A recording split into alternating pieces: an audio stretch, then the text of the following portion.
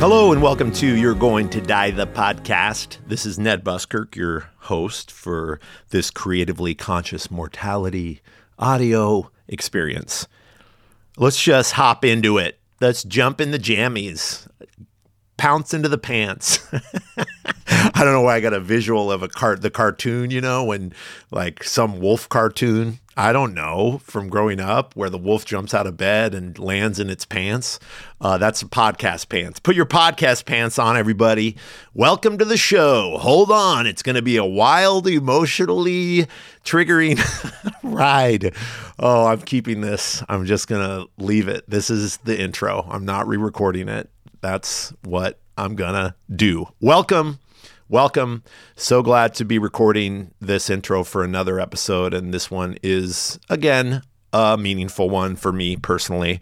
And let's see if I can connect kind of per usual what I've been going through with our work and how it lands in this conversation. Yesterday in San Quentin, working with the community, the peer support suicide prevention community, there was this feeling when I was inviting everybody into the space like I do every week. I don't think I'm like great at like meditations or I don't know, your usual yoga instructor or your meditation teachers. Here, we're going to do this. Welcome, drop into your body. Here's all the things to do to get here. But I like the creative moment of that invitation. And usually I do it by connecting how I'm doing, for sure, how I'm feeling, what's on my mind and in my heart. And yesterday, something that I'm feeling that does connect to the conversation with the guest in this episode, Rabbi Steve Leder, is this idea of, for me yesterday, articulated in telling these guys coming into this suicide prevention community support conversation to show up with all their voices. And I mean that in and out of my own experience, feeling like someone who wants to help people and does whatever I can to do that and facilitate deep listening space, but also offer advice and wisdom and knowing if there's room for it, paying attention for that, listening deeply enough to be able to get to that. And I'm also going through my own stuff. There's a part of me and a voice in me that is lost and maybe childlike and hurting and uncertain. And I can see with the right kind of self-care and a good practice, even daily, I can hear the other voice too. Another voice that's understanding and caring deeply with experience and knowing out of my life. And so I have both. I have the like unstable and hurting, and I have the it's okay. And to be able to invite both those voices in like they need to be there. And this idea I articulated with the community in San Quentin yesterday, this group, I told them, you need to understand your hurt and that voice in you to be able to do anything for anyone else that's hurting. And what I really appreciate about Rabbi Steve Leder, and something we'll touch on throughout this conversation, it's in his books. If you get For You When I Am Gone and The Beauty of What Remains, you'll find it in there. But this idea that he is not just a rabbi, there are other ways that he shows up. And he's honest about the difficulty of being alive and doing this work, being a rabbi, and the times when he needs to pay attention to one voice and maybe like rest easy on the other voices, and then like lean back into those other voices sometimes. It just depends like where we're at, but that we know our whole full showing up and really in a way accepting how we are, the ways we are, and knowing that the true authenticity of that being in the world is how we can be fully and wholly here for others. Holy, holy, whole, holy, whole. So I invite you to listen today to this episode from that place. Rabbi Steve Leder is the senior rabbi of Wilshire Boulevard Temple in Los Angeles. After receiving his degree in writing and graduating cum laude from Northwestern University and spending time studying at Trinity College, Oxford University, Leder received a master's degree in Hebrew letters in 1986 and rabbinical ordination in 1987 from Hebrew Union College. He is the author of 5 books: The Extraordinary Nature of Ordinary Things, More Money Than God, Living a Rich Life Without Losing Your Soul, and the bestsellers More Beautiful Than Before, How Suffering Transforms Us, The Beauty of What Remains, and For You When I Am Gone. The last 2 I have read, and we will be talking about a bit in this conversation. But so happy you're here listening. So nice to be nestling in the warm sleeping bag of your ear canal. Oh, the ear canals. Is there any other podcast really highlighting the value of those? Like, podcasts couldn't exist without them, honestly. Thank you for your ear canals and bringing them here. I hope you enjoyed this episode of You're Going to Die, the podcast with Rabbi Steve Leder.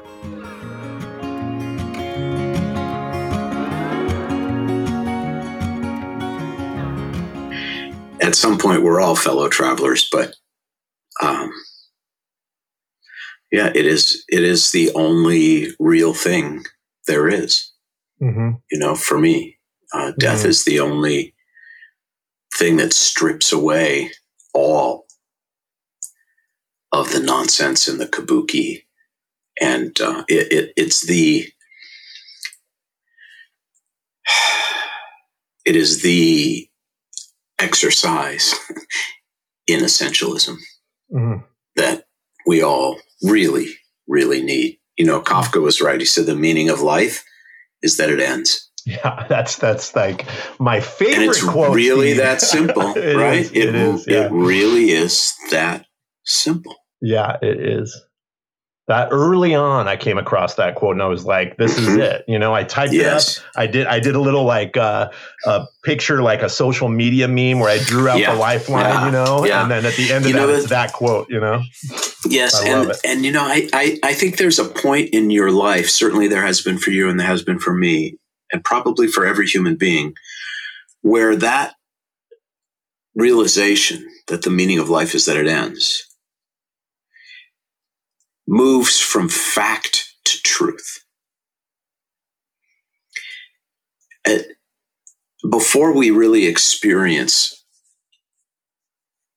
a deep loss, saying, well, the meaning of life is that it ends, and everyone goes, well, yeah, of course, everyone dies. Yeah, right. Right. That's a fact. On paper, yeah. I get it. That's a fact, right? Mm-hmm. But you don't grasp the truth of it until you stare death in the face.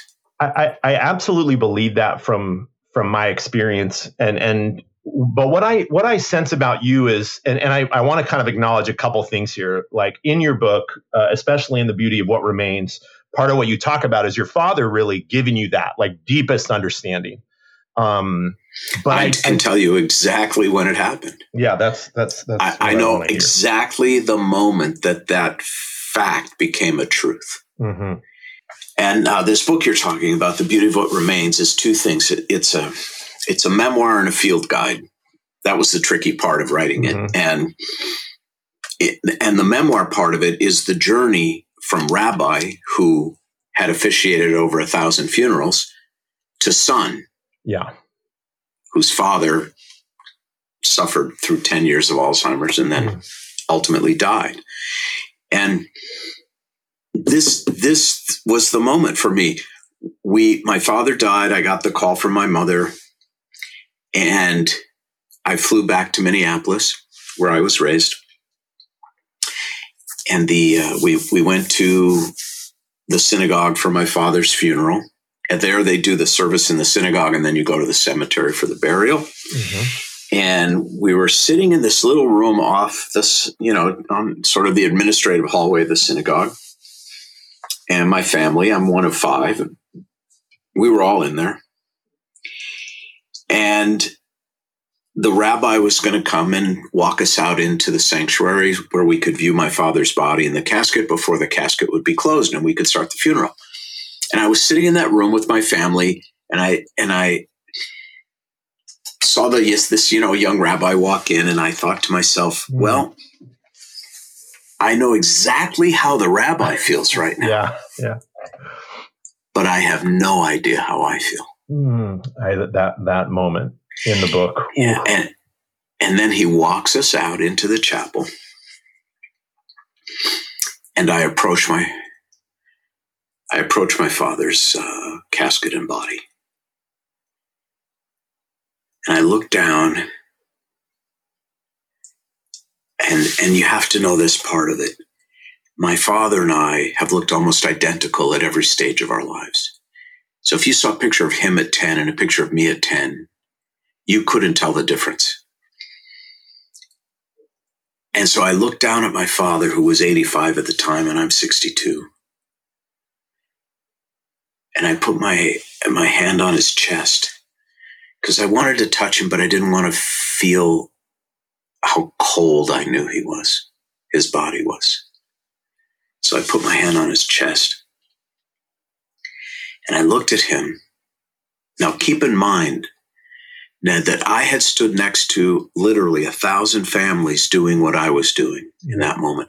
I stood next to 1,000 families, helping them look at their loved one and say goodbye before the closing of the casket. And honestly, I could have eaten a sandwich standing there. It's like I was doing my job. I was being compassionate and empathetic and all of those things, but it didn't penetrate me. It didn't rock me.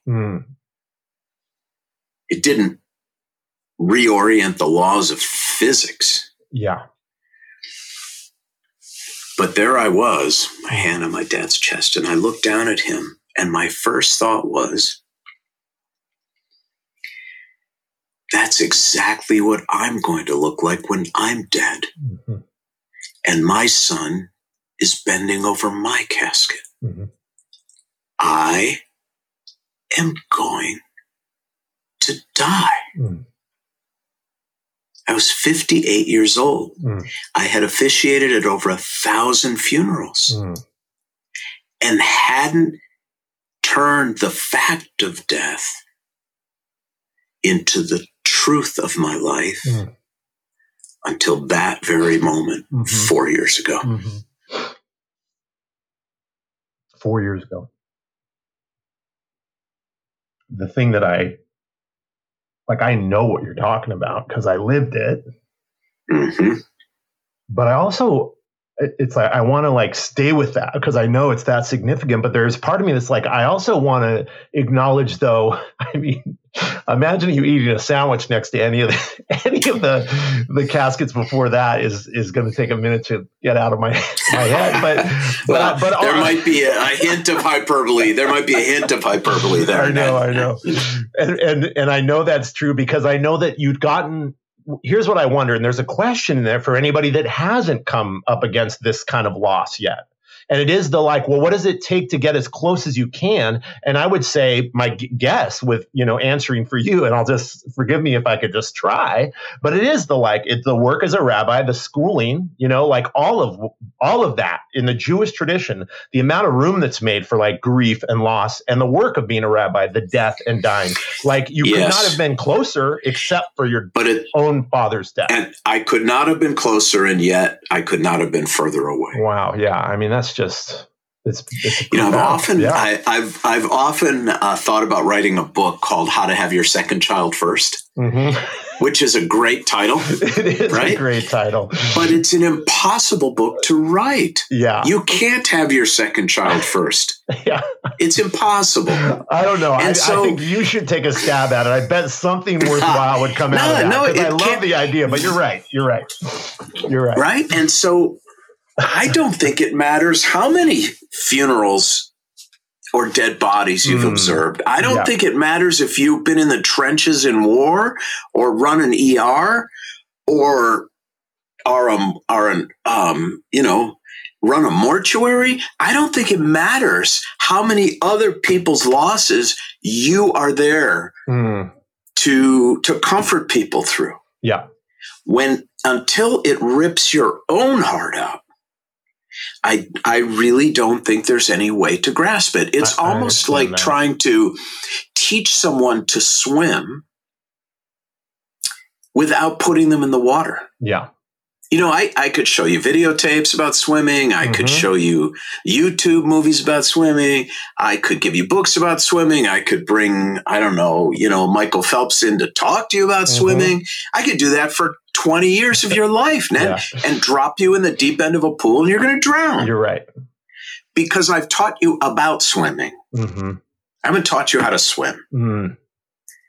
And being around death, being around suffering, being around pain, which I have been my entire adult life. And of course, there's all the childhood trauma that we don't need to get into. But we might. It's maybe we will, but it is not the same. Yeah. And it Graham Greene said about writers that the difference between a writer and everyone else is that a writer has a shard of ice in him that allows him to take notes. I love that. Right? We all have that shard of ice until it's our turn. Well, you even said, too, with your dad that you could even hold on to that a little bit. Like, as a writer, you couldn't quite separate that. This book is a way, somehow you were paying attention all along from that perspective, that you could still bring it back to us. Yeah. But I get what absolutely you're saying. Right. You're absolutely right. And so I think that, is there a way to get people there? I think the closest I could come to getting anyone there would be to ask, for example, if you were to say to me, Steve, my mother's had cancer for a long time. I know she's going to die. I feel unprepared. What is the experience going to be like? How am I going to get through it, et cetera? I would have asked you at 25, since she died when you were 26, I would have asked you, well, Ned, have you ever had your heart broken? And I think you probably by the age of 25 would have said yes. And I would have said, well, let's talk about that and what that was like and how you got through it, because that's the closest planet I can put you on. People often come to me and they say, this is the worst thing. Rabbi, you won't believe it. This is the worst thing that's ever happened to me in my life. I don't know how. And I say to them, I'm sure it is. What was the second worst thing? What was in first position before today? And we talk about it. And we look at the resources that you called upon to get through that previous worst thing that ever happened. And then I try to remind people that they still have all of those resources and abilities. People say I leaned on my family, or I sought professional help, or time healed, or nature healed. And I said, well, those things will all be true this time as well. And that's the closest I can get someone to having what is ultimately the only thing that works, which is faith in yourself. Yeah. I don't want to belabor this, because it's like I'm trying to acknowledge that anyone who I talk to, who you supported before your dad died, I bet most anyone I would talk to would say he was incredible. Yes. He was there. He told me, he said what I needed, and but something happened that you've described already, but something happened that shifted. Like, all of what's in this book isn't after your dad died. Like something, there's something. Well, I'll tell you what, I'll tell you the way. I have other questions too, but really this matters to me. I will tell you what I said to the publishers at Penguin Random House when we were talking about whether or not they would buy the book. And they were very aggressive in wanting this book. And I said to them, I could have written this book before my father died. Right. I could have. And that's kind of what you're saying. Yeah, I could have written this book before my father died, but it's going to be a better book now that he has. Yeah. And the reaction I have gotten about the book that has seemed to be the differentiator between The Beauty of What Remains and other books about grief and loss and other memoirs is so many people have said to me, when I was reading your book, Steve, I kept saying to myself, yes, that's it. That's the feeling. That's the truth. What other people say about this is bullshit. That is what it is. And I think there's that extra degree of truth that I could not have achieved before my father died. I mean, I almost imagine it as, or experience it, not even imagine it. I experience it as, yeah, you could have written the book before, but you having lived through this loss gives it this life to it. I mean, that's what a way to describe it, but there's a life to it. Reading it, that's like, he gets it. I know I could sit with him and cry about this, like I'm absorbing this, like my dad is going to die, and he is, he's still alive and he will die. Yeah. And I appreciate you sticking with that particular piece. I'll tell you something else too. Yeah, go ahead. It's on my mind, since you can edit out whatever you don't want to keep in this podcast. Yeah.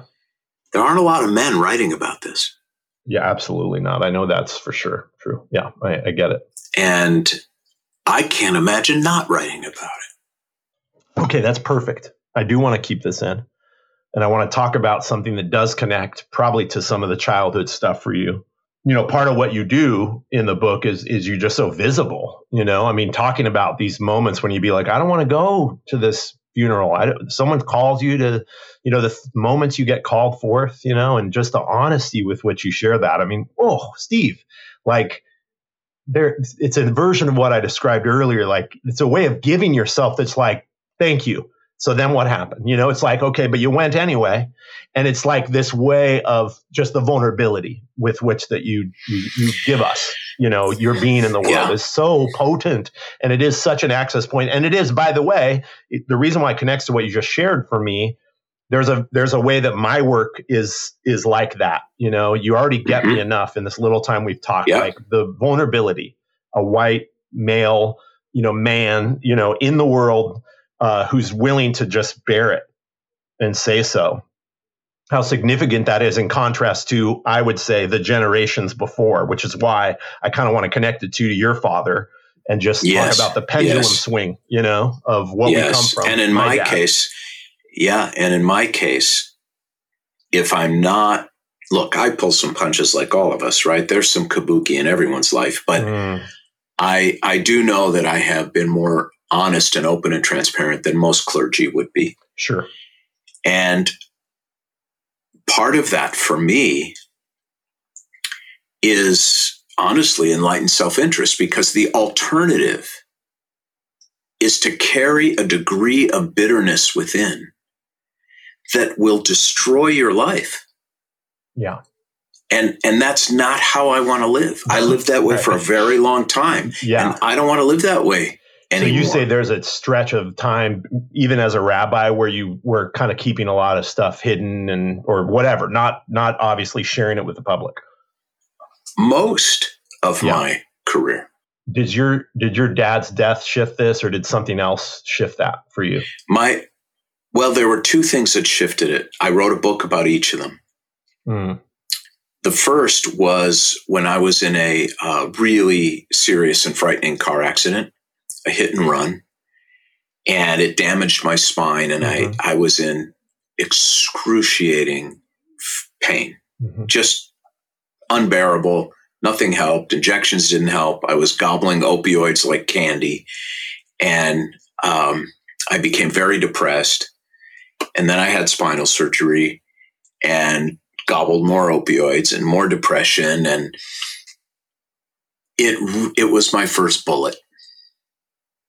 And I wrote a book called More Beautiful Than Before, How Suffering Transforms Us. Because that suffering and that physical pain opened my eyes to the pain of others and how hard it is, how hard it is when you're depressed. I'd never been a depressed person before in my life. Never. I was always an optimistic person. There was nothing I couldn't do. My mental health was fine. What it turns out, I actually was subordinating my anxiety and depression through an absolutely brutal work ethic. Yeah. Which I learned from my father. My father's real religion was sweat. Mm-hmm. I mean, he put his faith in hard work. Mm-hmm. And to a degree, that's made me who I am, but it also almost destroyed me.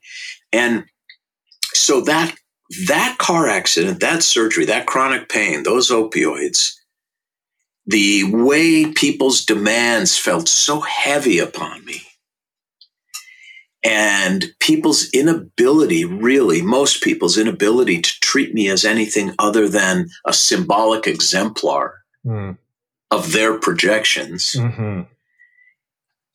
really embittered me. And I started getting help. I started seeing a psychiatrist every week. Is that what, I want to take a moment with that shift. Yeah. Yes. Because I don't think you just, I don't think you're like, all right, fine, I'll call a therapist. Like what really occurred right then? Like, I know your wife probably, some ways you acknowledge her presence during that time in your book, but what really shifted it where you could get out of that dark place and take action to get somewhere healthier, I knew I was on a self-destructive path. Yeah. An internally bitter, self-destructive path. And I remember the first thing I said to my psychiatrist, who I still see every week. I remember what I said to him when I walked in and sat down. I explained the car accident, et cetera. And I said, I think this is either going to be a midlife crisis or a midlife opportunity. And I prefer the latter. Right. And because there was a lot on the line. Yeah. Right. My family, my career. I feel like your dad could have been a voice in that stretch. I know that probably during that time. My dad would never have gone to therapy if he put a gun to his head. I know, but I think the work ethic would have been like, are you going to dig out of this or not? Yes. I feel like that, because there's some way you've admitted already, you've acknowledged, you've integrated him into how you have made it here.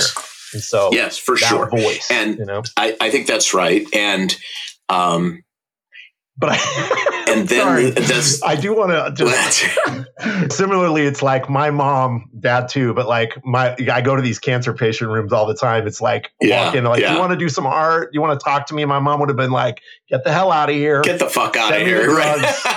Get me home.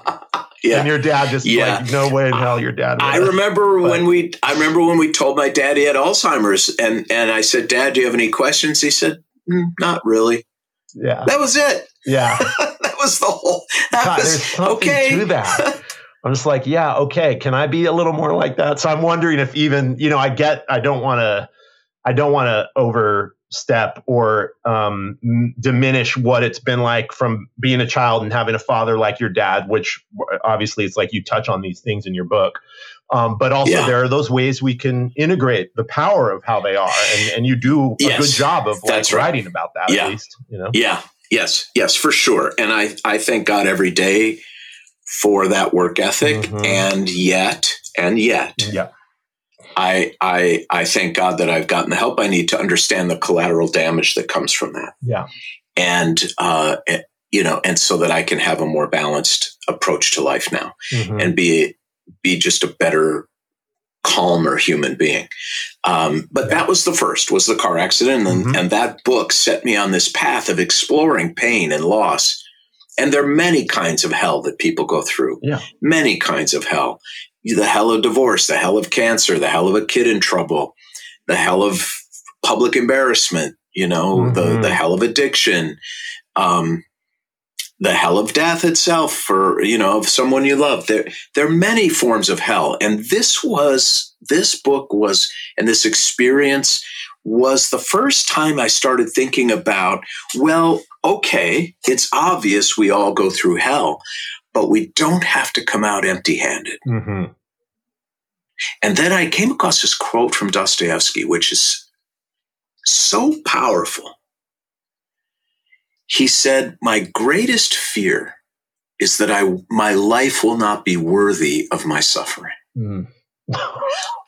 I find that to be an incredibly powerful imperative. Mm-hmm. Okay, this happened to you, Ned, when you were 26. This happened to your family. And we cannot have a better past.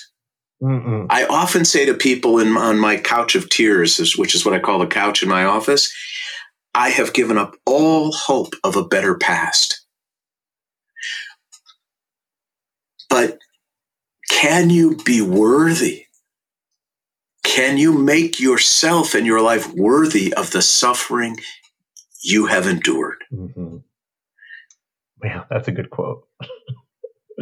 It's everything, really. Yeah. But then I think, to connect it back to what you're saying, these moments in your life when you knew that part of the best way to articulate that, the best way to give that to somebody is to share your version of it. Like to show like, Correct. This is it. Like, I'm not just talking about like the same thing as the book. That you're right. The book is, here's one thing I wanted to say, and you helped me realize this. I want to articulate to you that it really isn't like, well, all the things you knew before about when people die, what to say and how to be with it, the room to make for it, what grief is, all that, you did know.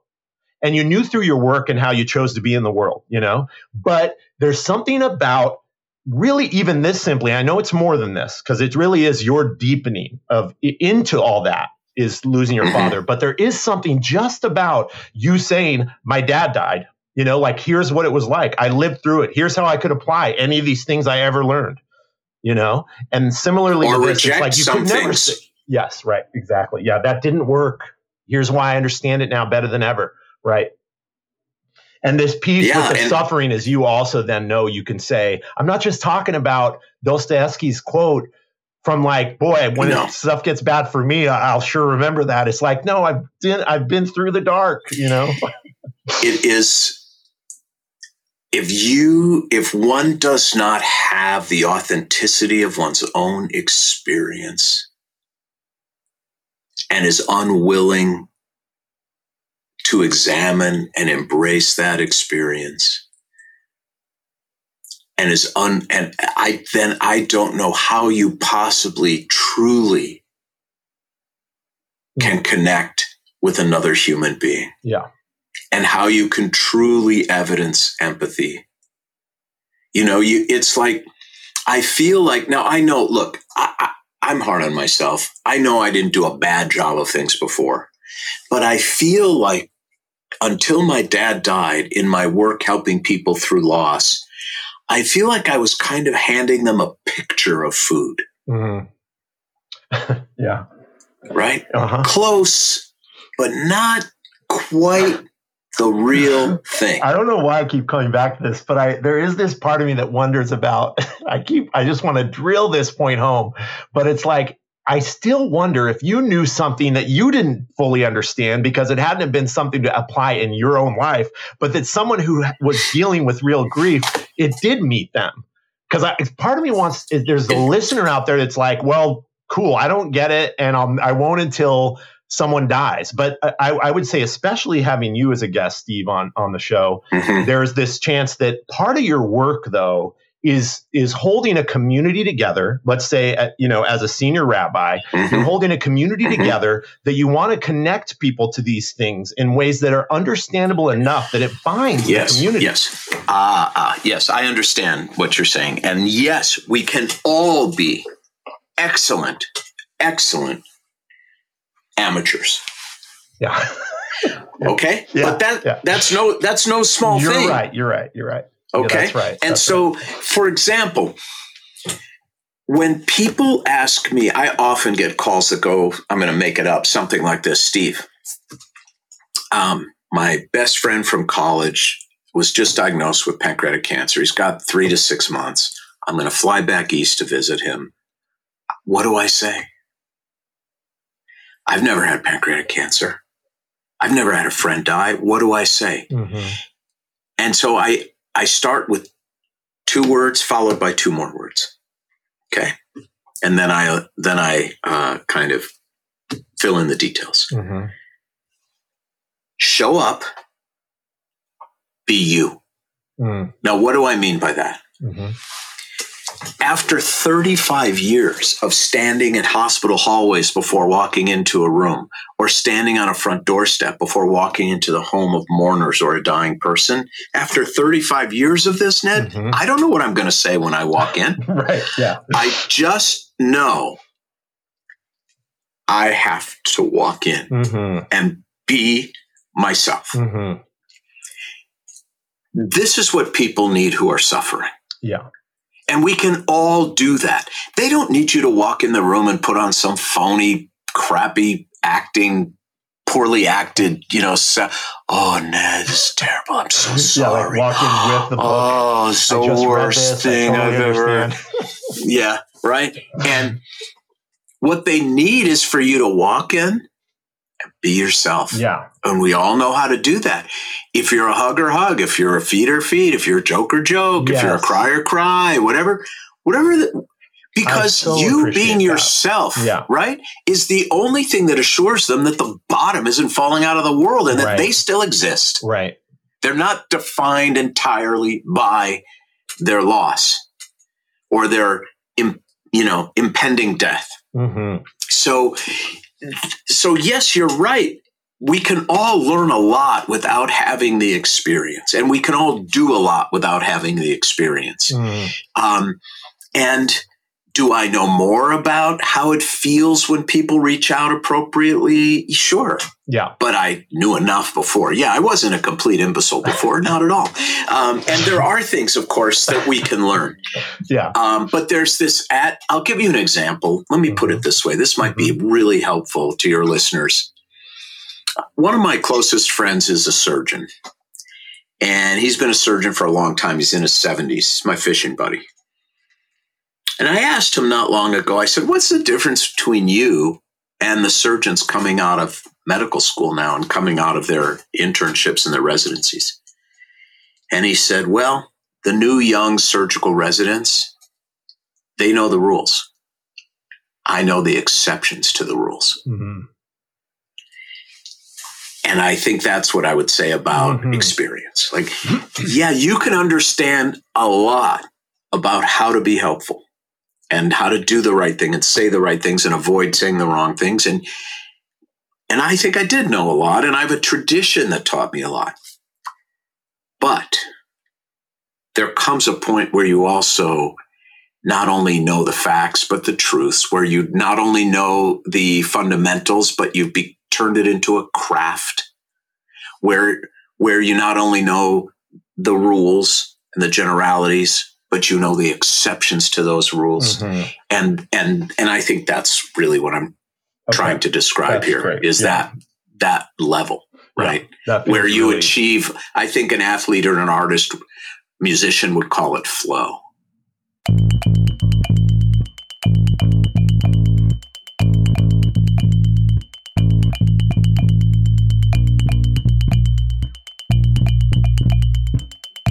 So in a recent episode of the podcast, Nick Jana popped in a little earlier than usual, and we did.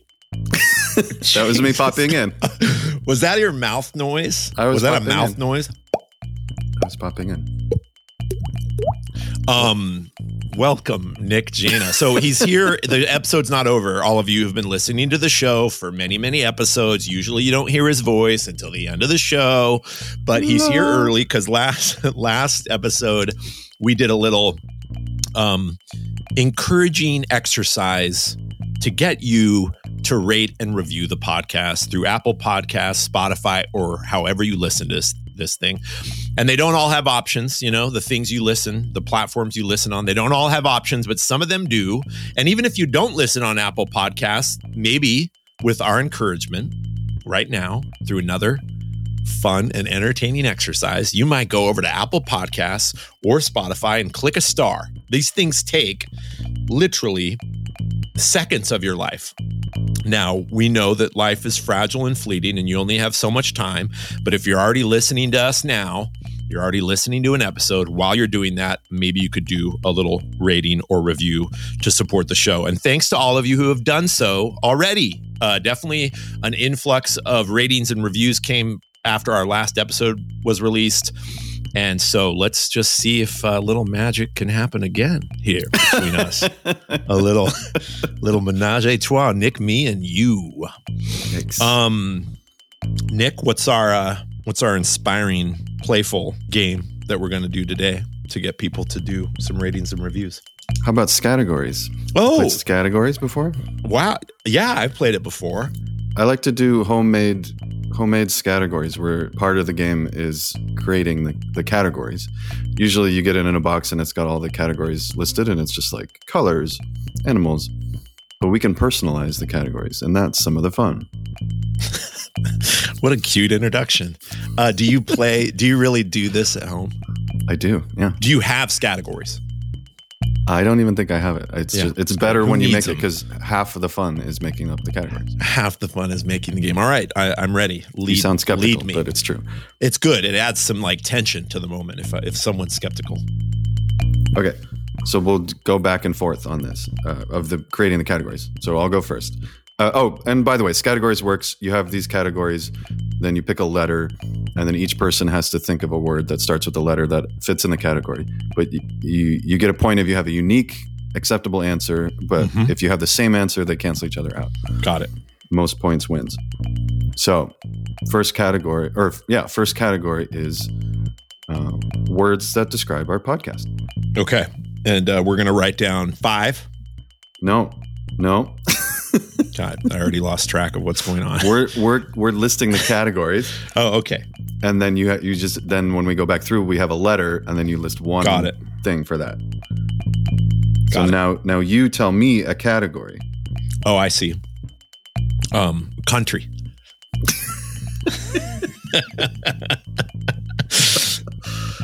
A fun, personalized category that only we could have come up with. Listen, I'm directing our categories to a complete rating, let's say on Apple Podcasts. So similarly to last time when we did our exercise. Okay. We did a Mad Lib, you guys. An ad lib, I call it, and Nick refuses to. But we did an ad lib last episode, and we used the categories to actually create a review. And so that's what I'm doing now. Is the magic here? Do you think we're recapturing the magic? I think so. It feels it. It feels like it's coming in right now. Okay. All right. Now I see the direction that you want this to go, and I'm going to course correct. So good to be on the same page finally after all these years. Things you can do while listening to a podcast. Ooh. Okay. There's hopefully music behind this because we're just being quiet for an awfully long time. I'm going to cut out all the silence. Oh, okay. You could do music though. This will swim by. We'll do music. Okay, swim. And a number. Jesus. I don't know if that. Well, okay. Well, we'll see. We'll see, won't we? This is one that I've literally done in a game of categories with Chelsea before. Chelsea, the creative director of You're Going to Die. Things that make Ned cry. Oh yeah, I saw this. All right, make me cry. Okay. Now we take a minute and just go through and come up. Oh no, we have to choose a letter. So I'm gonna mentally think of the alphabet. Roll the mental alphabetical die. I'm gonna think through the alphabet, and you say stop at a certain time, right? Oh, nice. That's fun. Nice, buddy. I didn't know how we do this part. God, you're smart. We're including all this silence. Stop. D. All right. So I'll cut out the silence, but we'll take a minute and then come up with these, and then we'll say them, right? Okay. Yeah. You ready? By the way, I think we're both in garages today. I come to you from a garage. Wow, it looks like a great one. It's a great garage, but it also, similar to you, I imagine there's like sometimes people talking like 5 feet away. Yeah. If someone walks by the garage door, it's suddenly very loud. Yeah. But mostly it's a quiet street, so it works pretty well. All right. Okay. Words that describe the podcast. I said decompressing. Oh, I thought about that one. I went with dark. Okay. Good. We both get a point. 1 point. Country, Denmark. Oh, I guess we both lose a point on that one.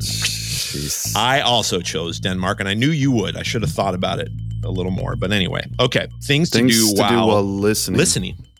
Dishes. But dishes, good. Digit dancing.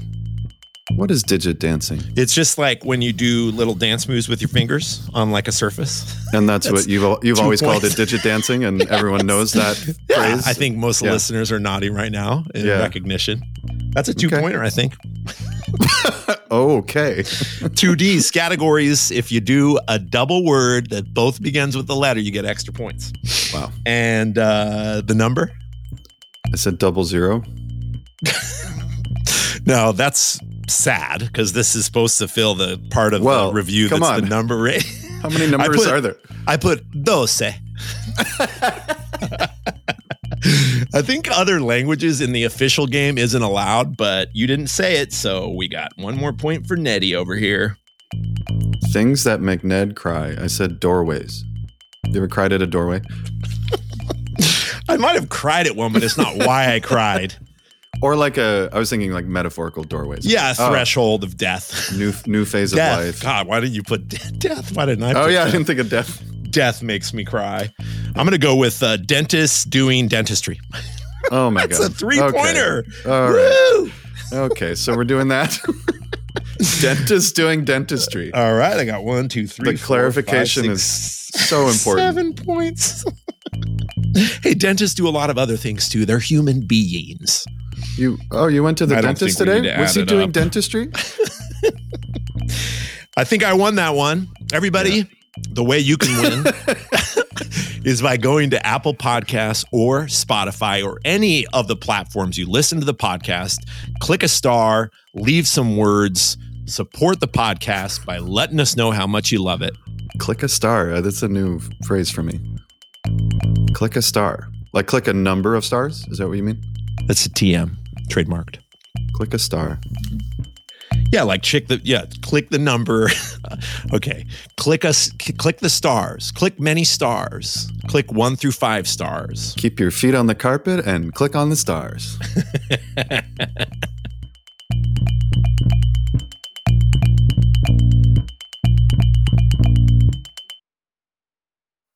I hope for all of us it is permission, in fact, encouragement, to privilege the commonality of our humanity over our particular ideological points of view. That's the bigger meta message here, I think. Yeah. Imagine a world where people placed empathy above ideology. Mm-hmm. Imagine what a world that would be. Yeah. That's part of that's part of why I broke down at the end of that chapter, I think. Yeah. And if I can get a little religious on you for a second, not even religious, but just look at the Bible as proof text. I have studied a great deal and am very interested in the sages' understanding of the 9th plague of the 10 plagues in the Exodus story. And that 9th plague is the plague of darkness. Mm-hmm. And the sages of the Talmud, they have a conversation about, well, what exactly was this darkness? Was it a 24-hour night? Was that it? Mm-hmm. Was it an eclipse?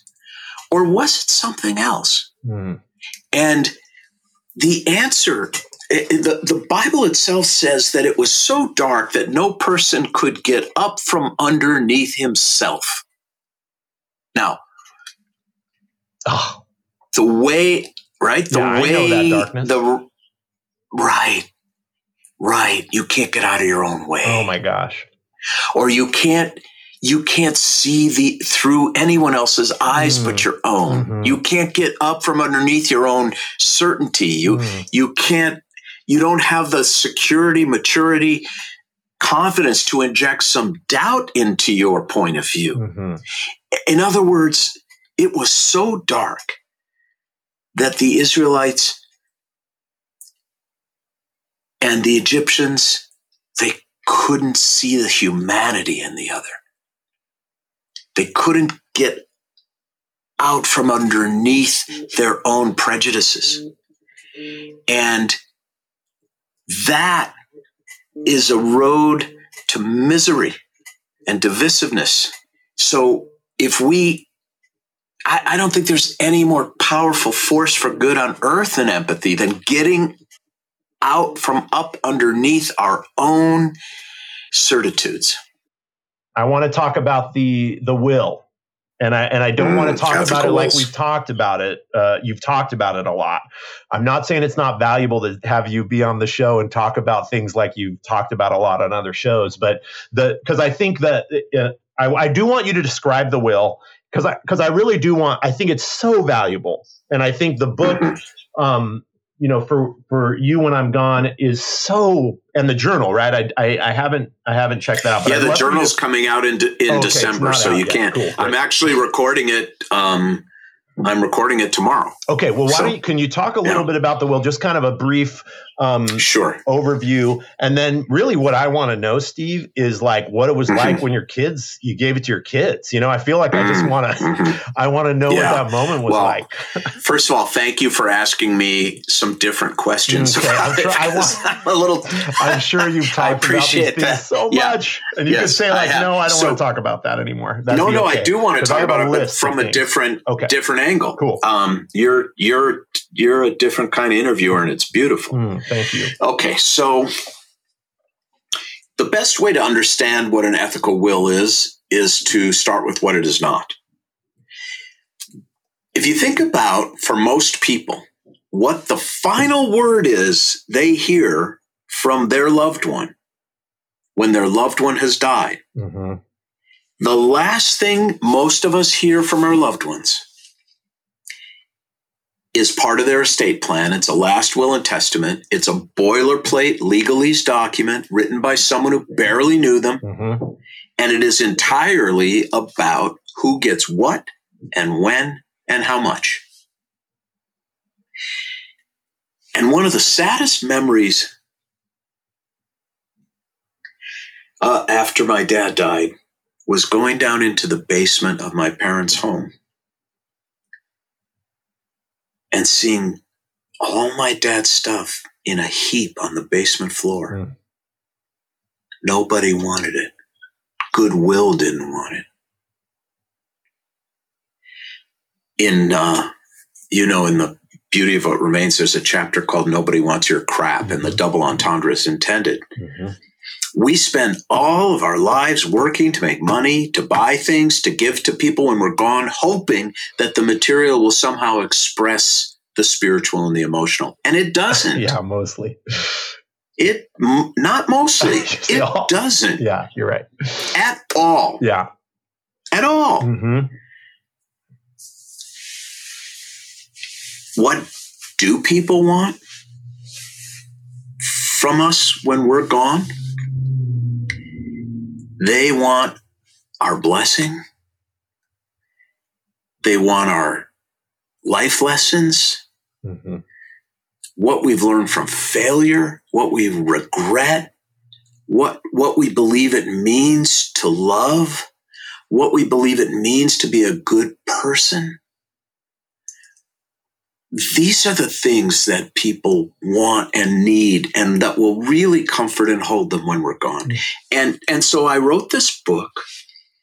The subtitle is 12 Essential Questions to Tell a Life Story. What I essentially did, I'm just going to give you the dark secret. Tell me. My editor asked me, how did you come up with these 12 questions in this order? If you actually answer them, your whole life just unfolds. And I said to her, 35 years and 15 minutes.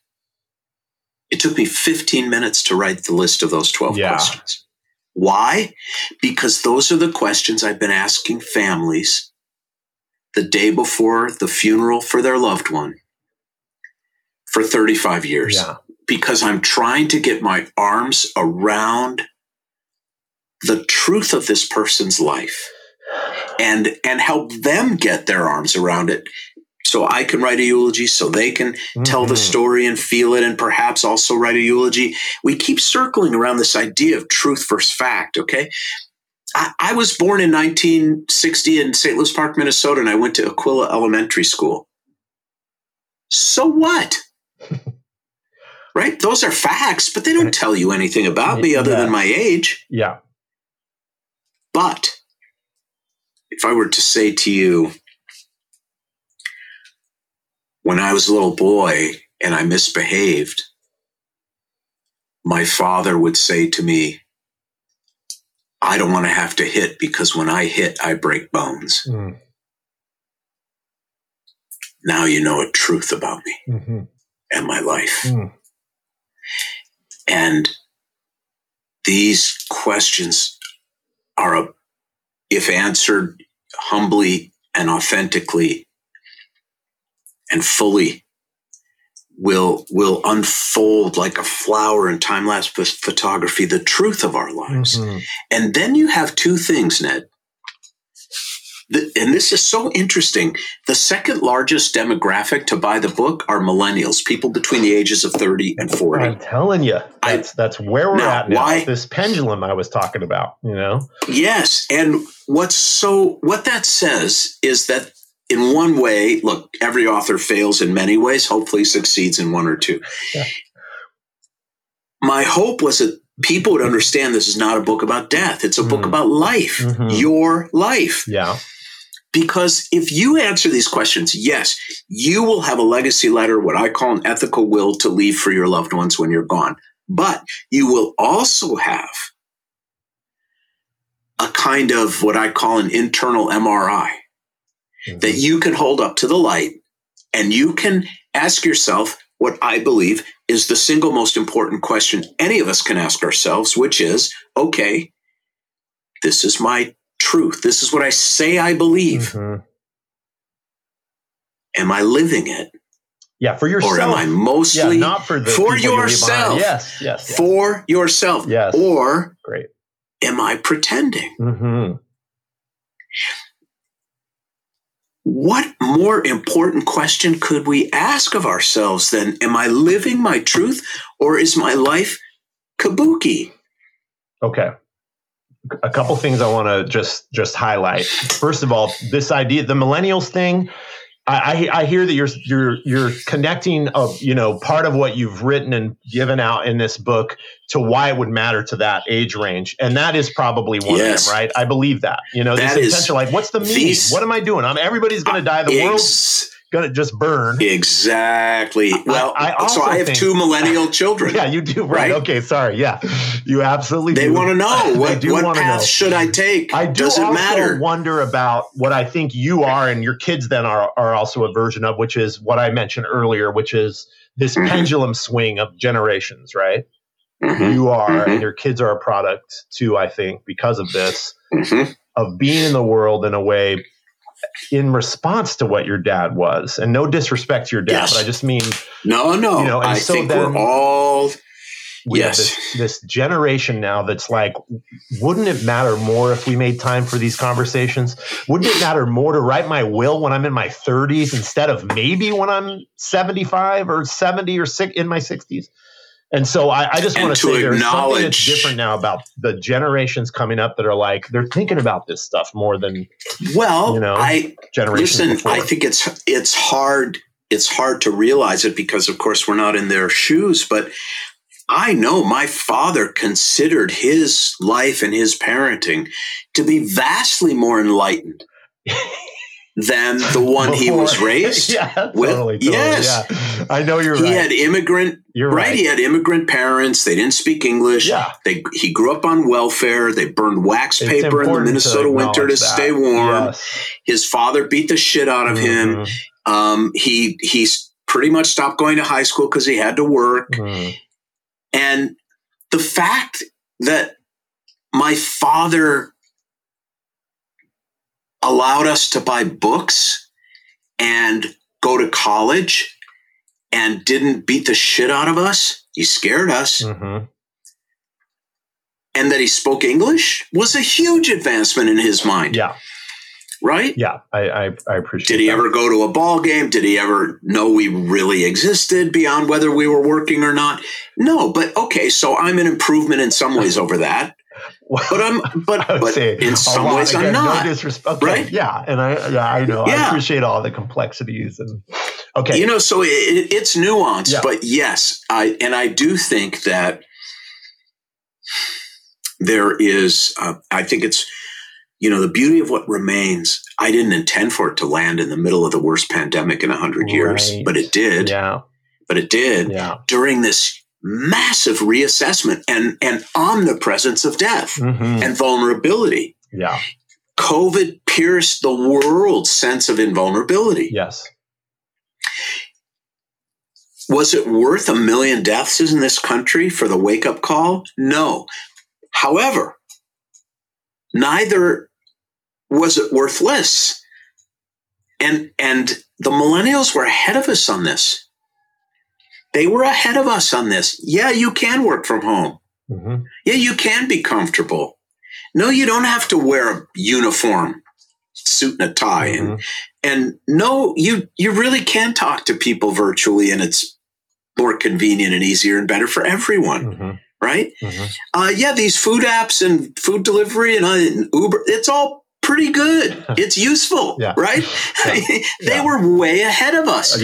And so I think that my kids, now look, they have the added layer of complexity of being literally my kids, having my last name and operating out in the world and in the community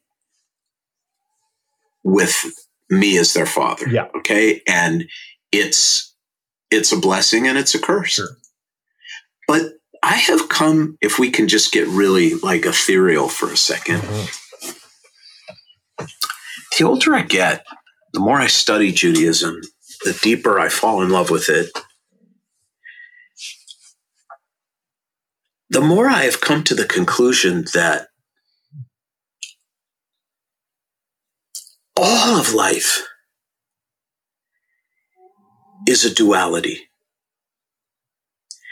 All of life is sustained through the dichotomous tension of these dualities of life and death, of lightness and darkness, of good health and illness, of attachment and detachment, and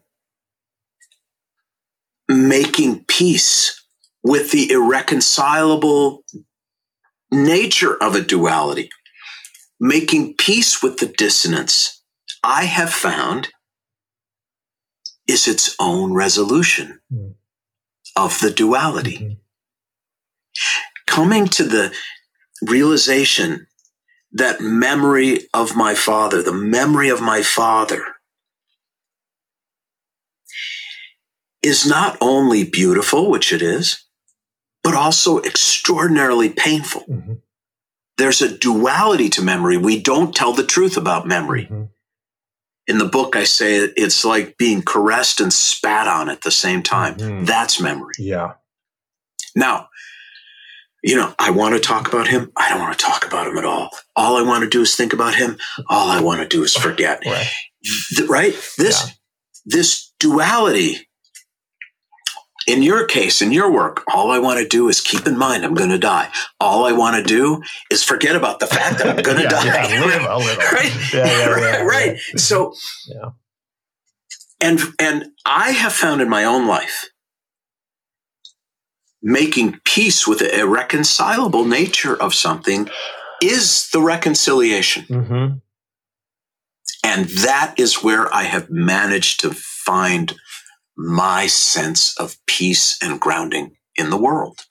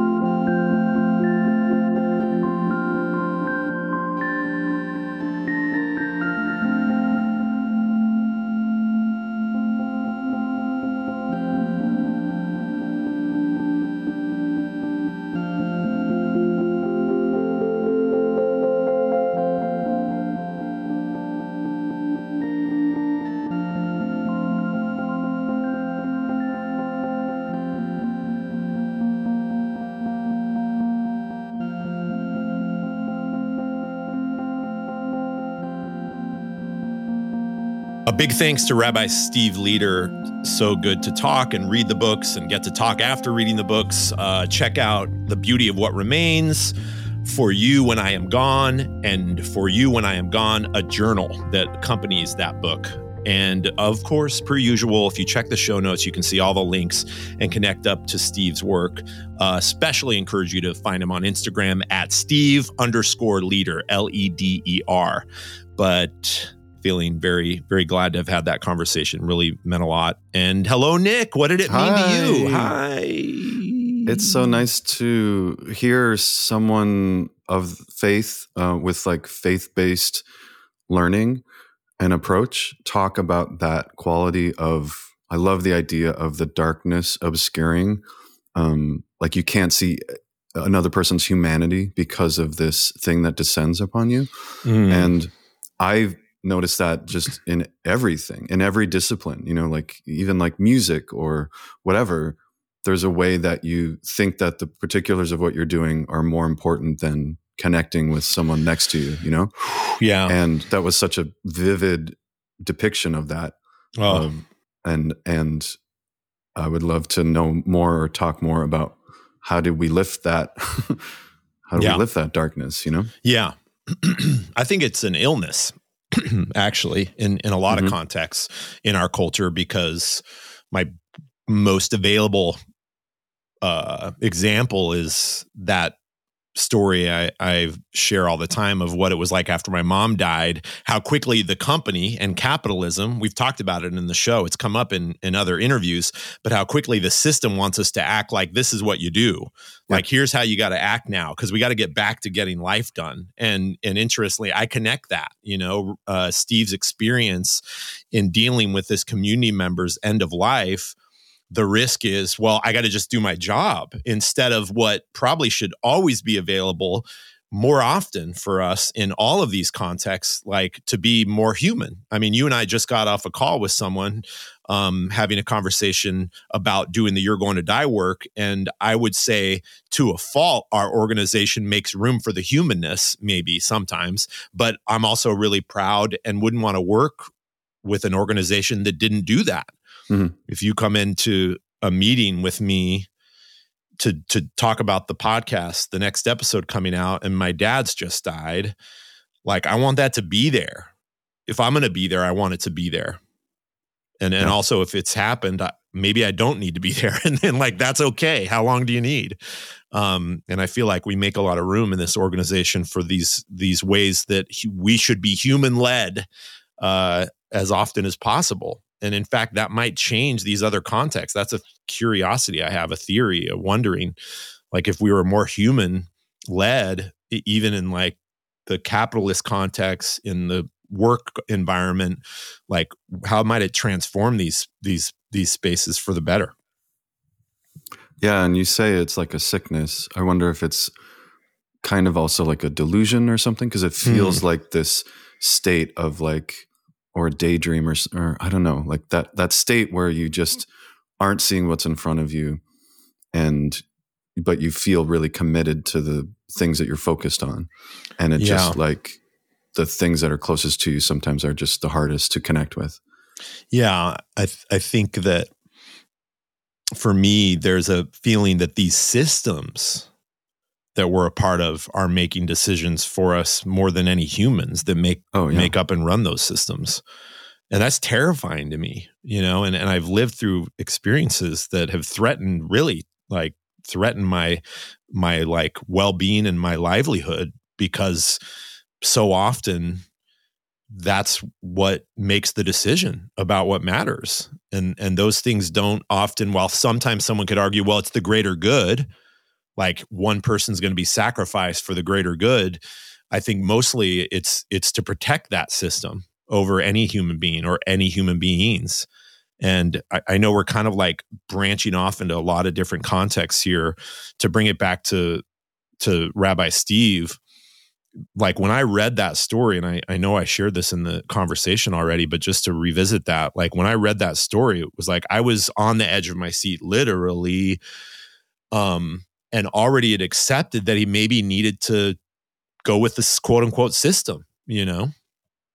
the spiritual system, if that's what we should call it for this context, and the relief, like the catharsis I had when he ends that chapter, that was what I needed more than if he'd said, I would have understood. Like I told him, I would have understood if he had to make the choice from the rabbi's seat, and that's sad, but I would have just been like, yeah, but that he didn't. It was medicine for me having that moment, to receive that moment, I find myself in this position sometimes where, like recently I came out with a new book and I'm wanting to promote it, and I'm wanting to reach out to people that I know bought my previous book, and I just want to tell them about it and not be annoying and not be whatever. Yeah. But I find myself in this position of like, how do you type an email and make it clear that you're really writing to them and you're not, this isn't a form letter, So then I try to say, and sometimes it's somebody I don't really know anything about other than their name and their email. So I'll like comment on their name or, like maybe I know their city. I talk about their city or something, and it's funny. It seems to happen more and more, these positions where you have to like prove your humanness, like prove that you're not a robot. Right. And I know that happens all the time on the internet, but like these extended versions where like I have to really be like, I'm really writing to you and I'm really saying this to you. Well, you did a version of that with your social media when you were like, listen, you shouldn't buy this book. And that was your lead. And I wonder how effective it was. It got my attention. And it's this idea of like, we had now at this point need to even like go the opposite direction on how we're communicating with people. So we know like really it doesn't matter. And I'm also trying to articulate something that matters a lot, I don't need you to do this thing, but I want you to hear my heart, my feelings about this. Yeah. Yeah. And if you feel that, then maybe you'll buy the book. Yeah. I love that. There's something else that I kind of talked about in the intro and you'd brought up to me, but this something I wanted to highlight from what he shared. And it does connect to this, like being human, showing up as we are. And he talks about like when someone's dying or someone's going through these hard things, to show up as almost like relying on the ways you tend to be. And the best example to be clear about the part of the conversation I'm bringing in here is when he says, like, if you're just funny, like you tend to be very funny. I know in our life we're thinking, you don't want someone to be that when you're hurting or feeling grief-stricken. But also, what a refreshing thing for someone to know if that's kind of how they engage with these moments, it's authentic. Yeah. And what a thing to offer, the realness of your human being, like who you really are. You're not going to suddenly change it with the seriousness of what's happening, even though that's refreshing too, for sure. But I really loved that invitation he was encouraging and in his own work, being that kind of person. And I feel that, especially with some of the vigil visits I do in the hospice context, going to people's bedside where there's so little you can actually even do. You can't engage. You can't make them feel better. It's the last hours of their life that you're showing up in, and trusting that my presence, just as it is what has been asked for, and what's needed there, and almost being forced to accept that. So I really it touched me that he talked a bit about that, like a relief to have someone say, like, don't become someone else in these moments. Just show up, and then be who you are. You know, consistency. Yeah. Mm-hmm. Well, thanks everybody for listening. Thanks, Nick, for the fun and all the work on this episode. Again, thanks to Rabbi Steve Leder, and don't forget, y'all. Please go check out the podcast in certain platforms that allow ratings and reviews. We'd love the support there. We're so glad you're listening. We read the notes. We feel the love. Until next time, bye-bye. Bye, Nick. Bye. Roll up your little sleeping bag ear canals. Put them in the bag. Throw them on the shelf until next time. Nick hasn't listened to the intro yet, but he'll get it. You get it, though. You get it.